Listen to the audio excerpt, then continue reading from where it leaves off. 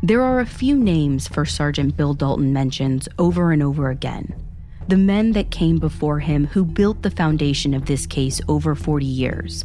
They are by far not the only men and women who touched this case.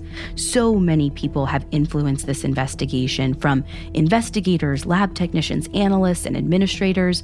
But there are 3 standout names that Dalton sees over and over again in reports or hears their voices on interview tapes. And it's those 3 men that I wanted to talk to the most at the outset of this project: Don Lindsay, Jim Kramer, and Stony Vann. Trying to get in front of all 3 men was a rude awakening of something I should have already known.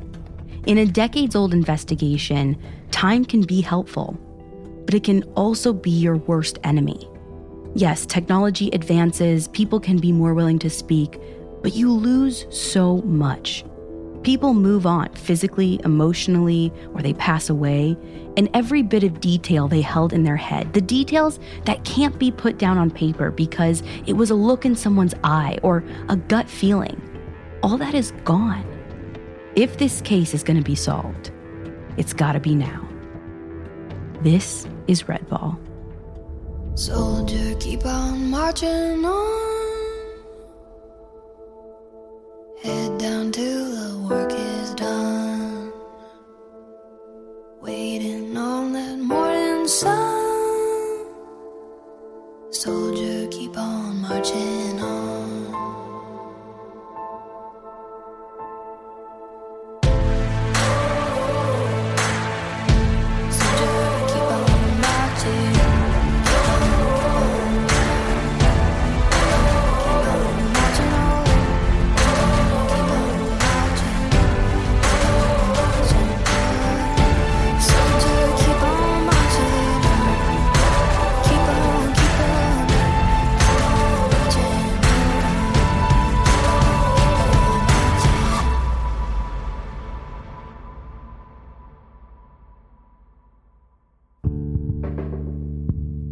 I wanted to start at the beginning to talk to the first investigators who ever picked up the case, Don Lindsay and Jim Kramer. Dalton said that he'd spoken with Lindsay and he'd been a wealth of information, but he was very sick now. He'd been diagnosed with cancer, and he had many days where he just couldn't do an interview. We tried for weeks to sit down with him. One day, both he and his wife stopped returning Dalton's calls. We found out that he'd passed away. It hit me like a ton of bricks. We don't have any more time to waste. It's already been too long. From then on, I made contacting these men my top priority. I tried reaching out to Stony Vann. He was the first sergeant right before Dalton, but he wouldn't reply to me. Dalton tried reaching out too, but Vann had no interest in meeting. I had one last hope. I reached out to retired detective Jim Kramer, who at this point I'd met months before at the Burger Chef Memorial. Kramer invited me out to his home that he shares with his wife and a small dog that I obviously fell madly in love with. His wife was so gracious and made us both coffee before going out to their porch to read while we were left at their kitchen table to talk about the case. Jim starts by handing me a piece of paper. He says it's an official statement that he gives everyone he talks to that basically says who he is, his involvement in the case, and that officially he has no opinion on who did this. Just the case needs to be continually worked until the Indiana State Police can prove who murdered these 4 kids. When we got past the official paper and into really discussing the case, Kramer tells me that he joined the department in '72. So he was with the Indiana State Police in '78 when Mark, Danny, Jane, and Ruth were abducted. And when the Burger Chef happened in November '78, I was here. I got a phone call on Monday or Tuesday to go to Speedway Police Department. They didn't even say what for. And I went up to the Brownsburg area. I'm not thinking these kids are going to be killed. I'm thinking somebody's holding them somewhere. Then Sunday evening, I went to work and I had to run over to the post at Putnamville. And when I came in, one of the troopers there said, "Oh, they found those kids from the Burger Chef." And I said, "Where'd they find them at?" And he says, "Oh, they're all dead. They killed them down in Johnson County." You could have knocked me over with a feather. That was just a shock. So then, I asked Kramer, how do you work a case back then? I've spent so much time looking at how you solve a 1978 case in 2019, but how do you solve it in 1978? He said the way they operated was off 3x5 index cards. Cards that First Sergeant Dalton says still live in the filing cabinet at the Indiana State Police offices. When a tip would come in, you'd be handed a card, and groups of 2 would run down that lead. Of all the tips he ran down, I asked Kramer if he had a favorite. I mean, come on. I know what your official paper says, but everyone has a favorite. I've heard so many really good theories. What's yours? Well, it's amazing how so many people can look so good for it. Someone will tell me a story and they can totally sell me on it. I'm like, yeah, I totally believe that. And then I go talk to the next person who's got their great theory and I'm like, damn, he looks really good too. Sounds better. Don and I always said that, we think we're in the dugout with them. We just don't know who the exact players are. Mm-hmm. And it could be any of 5 or 6 different groups, or it could be somebody we've never heard of. I don't think anybody knows who did this. In my mind, I think about this every day, every single day. Bill talked about DNA, and I think that's probably the only answer. I've got a book. I agreed with Kramer. It's something Dalton has been beating into me since we started working together, which, again, was months ago by the time I sat down with Kramer. The reason we're doing this now is because of all of the advancements in DNA, and physical evidence is the only thing that we can nail someone with. The knife handle or the gun that were used is probably long gone. Even a confession isn't 100% the end-all be-all if we can't corroborate it with some physical evidence. But we don't have physical evidence here at Kramer's house. He and I won't be the ones to test anything. I came here to get all of the details out of his head about suspects, which there were a lot of, like a lot. When I asked him about all the angles they ran down over the years, Kramer began a chronological story I'm sure he's played over and over in his mind, revisiting every single one, looking for the players in the dugout. He said very early on in the investigation, they got a lead everyone got really excited about. A gun had been found in someone's yard not too far from the restaurant. It was the same type of gun used to kill Danny and Ruth. And near it was also a discarded Burger Chef cup. They were able to find the person who tossed it fairly quickly because just a day or 2 before, the same guy who found the gun in his yard said that 2 people were lurking around acting super suspicious like they were looking for something, which clearly they never found. Police were able to track down these 2 suspects because of a traffic violation that they had in the area around the same time. And when they polygraphed one of them, the guy looked bad, like real bad.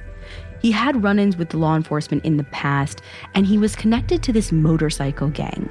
But as bad as he looked, as bad as it all looked, the ballistics didn't match the bullets found at the crime scene.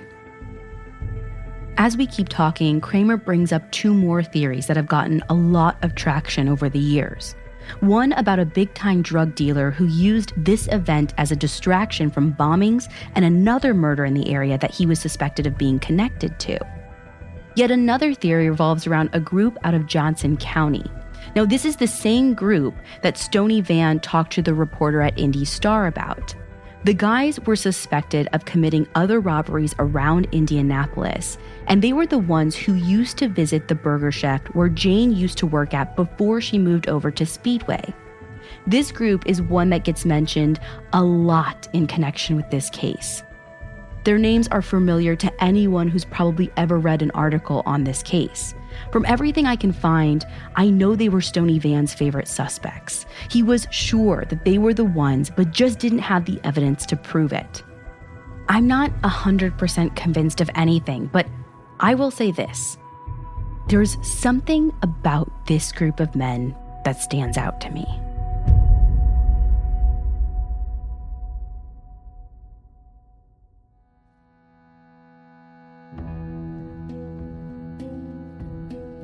This group that Vann had latched onto, and the group that Kramer was talking about now, they were from Johnson County, the same area where the victims were killed and left, and they would have been very familiar with the area.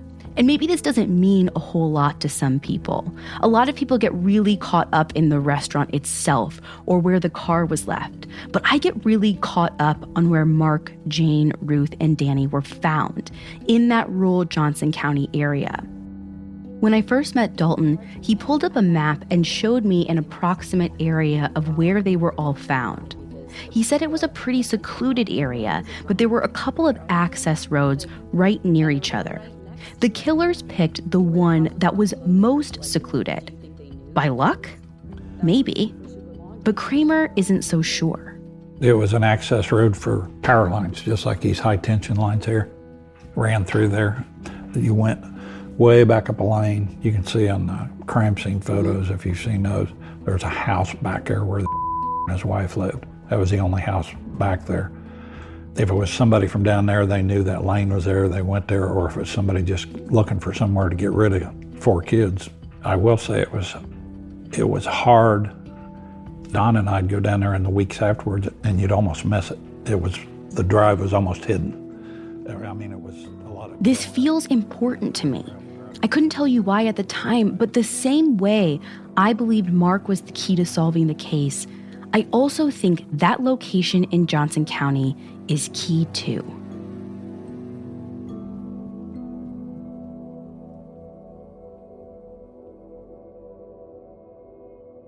Kramer went on to talk about a separate guy who caught another department's eye from prison. Apparently, he'd been talking a lot, saying he knew what happened, and this other agency pulled him out of state prison and brought him to Indianapolis to make a statement. They kept him for a long time, then released his statement to other agencies, thinking they had their guy. When Kramer and Don Lindsay got a hold of it, they were less than pleased. It was the sloppiest thing I've ever seen in my life. It was obvious to me that they'd fed him a lot of information. He'd walk him through this while he was there in the woods. He saw Jane stabbed. How many times was she stabbed? Once. Well, who stabbed her the second time? Just things like that. One of the clerks at the sheriff's department. Kramer might not have a favorite, but it's clear there are some suspects that he's willing to write off. And I don't blame him. With a suspect pool this big, you have to start weeding out the ones that don't make sense. He said this guy was just looking for a way out of state prison, and he thought that if he gives some information on this case, it'd help him. But after Kramer and Don Lindsay reviewed the statement, they took it up with the prosecutor, who agreed that this guy was of no use to the investigation, and he was sent back upstate. After the first couple of years, things died down. Slowly, more and more officers were taken off the case, but Kramer and Lindsay, they stayed on. It wasn't until 81 when they got their next best lead, and it came in a really interesting way. He grew up in Hendricks County. He went to Avon High School, didn't graduate. He was in the Marion County Jail. We got a call from a counselor there. His name's probably in the file, but had been into it with Gene Freed's brother in the jail. And the guy thought we ought to talk to him. When Kramer goes to talk to this guy, who we're going to refer to in this episode as Adam, his story is bizarre, to say the least. And it keeps changing. Adam says he was there, then he wasn't there, then he was there again. And by the end, he says he was there, but he was in the parking lot of Dunkin' Donuts, and his friend was inside the Dunkin' Donuts when all of this went down. So here's his story. It was like, what if I knew something was going to happen and I went up there just to see? And to summarize, his final version was, he went up there, he said the Burger Chef and the Dunkin' Donuts both were going to be robbed. They were both supposed to be inside jobs, and that they were going to rob, whoever this was going to rob another place that night, the Golden Eagle. But he didn't know what the Golden Eagle was. He thought it was a bar. Well, the Golden Eagle across the street was this American Inn motel. On top of their sign's a big Golden Eagle. It was robbed that night at 7:30. So I thought, As part of following up this lead, Kramer went out to see Adam's mother, who he lived with at the time. We went and talked to her. They lived out in Avon. I think he was still in jail when we did it.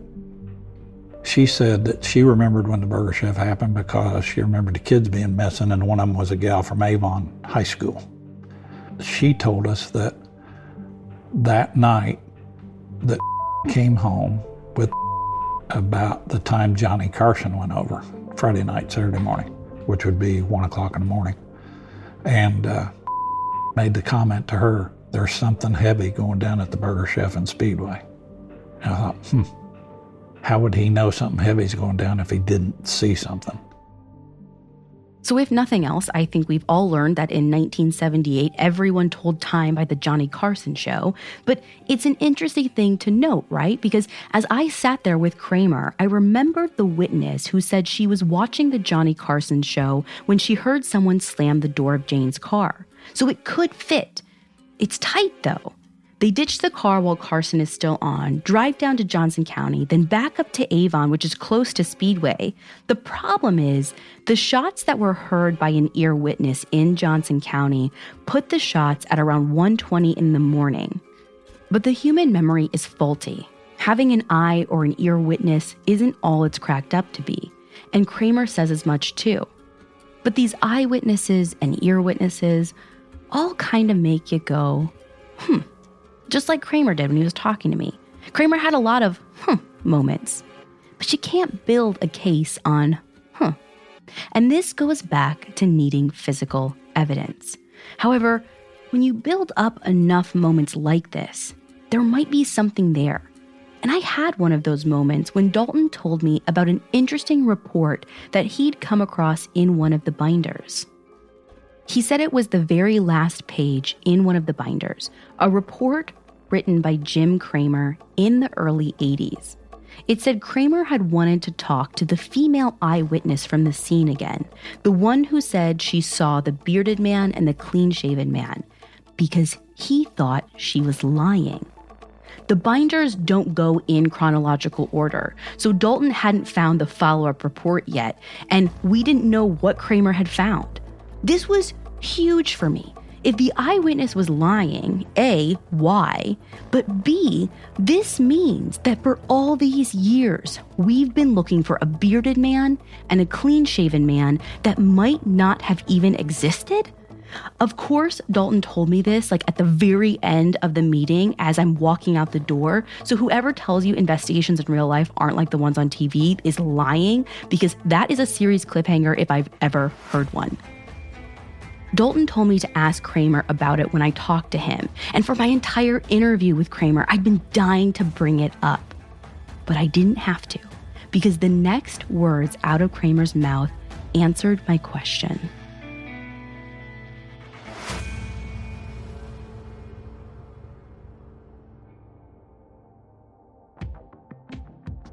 So we have Adam and his friend. Adam says he's sitting in the car because he knew something was going to go down, and he said that his friend went inside the Dunkin' Donuts. Well, it turns out that the friend used to date our eyewitness. And moreover, he was never in her story all those years before. She said that no one was in the store. When Kramer confronted her about this in the 80s, she tried to say the same thing.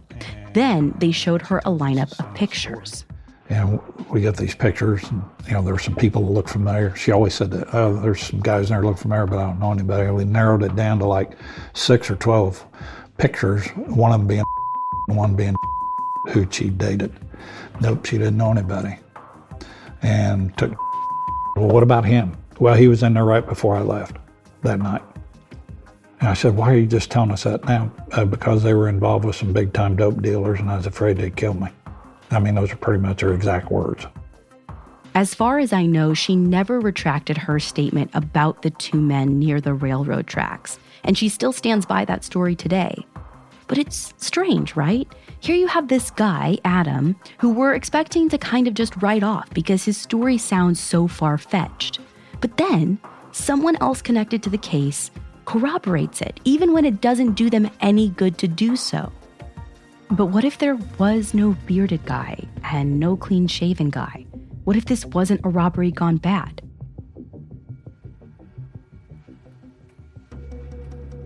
Kramer kept working the lead. You gotta work them until they're dead ends.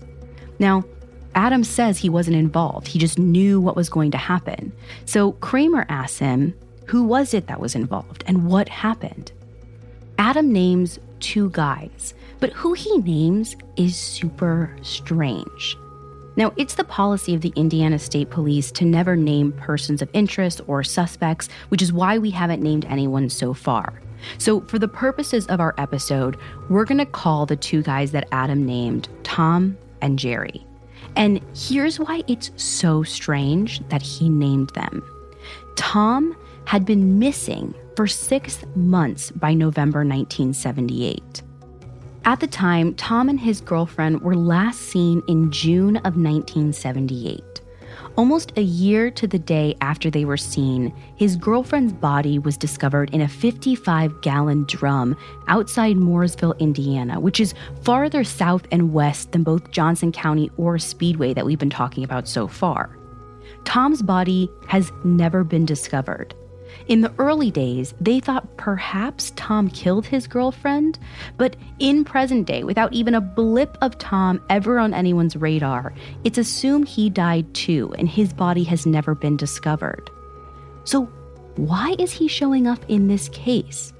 People at the time who ran in the same circles knew he was missing. It's a weird suspect to point to, but it wasn't just Adam who pointed to him.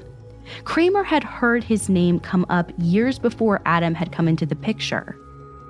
According to Kramer, shortly after the murders, a couple of girls who knew Jane Freet said they'd seen Tom around, specifically at a Dairy Queen in Avon. One of the girls said that she remembered exactly when because she had just moved and signed a new lease. Now, this is way back when they didn't know if Tom was dead or just skipping town, so Kramer remembered this because he thought he could make an arrest for someone who had a warrant.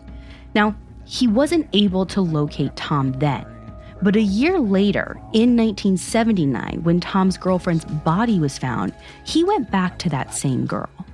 And she told me the story, and her version was, the last time I saw I was moving from one place to another. You know, I was at the Dairy Queen that evening, been moving, walked up, stuck his head in the window. I knew he was on the run from the police, said something to him about it, and he told her, I got a good hideout down south, nobody's ever going to find me.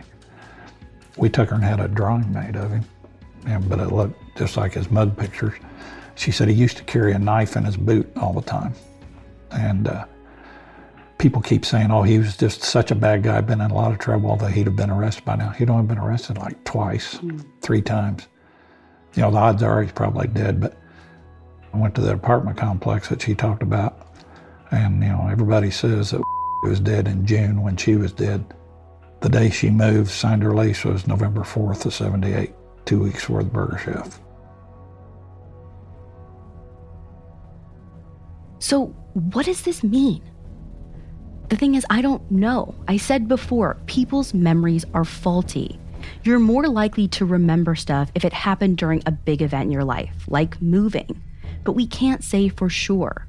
What I can say for sure is that Tom never surfaced again on police's radar. If he was hiding, he found a damn good spot.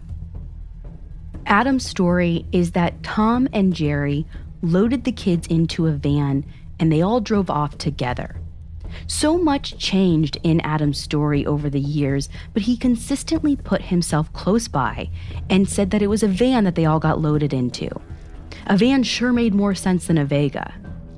Kramer did try to talk to the other person Adam named, the man that we're calling Jerry. I talked to him for 10, 15 minutes. I'm basically accusing him of 4 murders. I said, I'd just like to know the answer between you and me, man to man. He never said one word. He didn't say I didn't do it. He didn't say, you're wrong. He didn't say, you know, I'm innocent, anything. He didn't say a single word.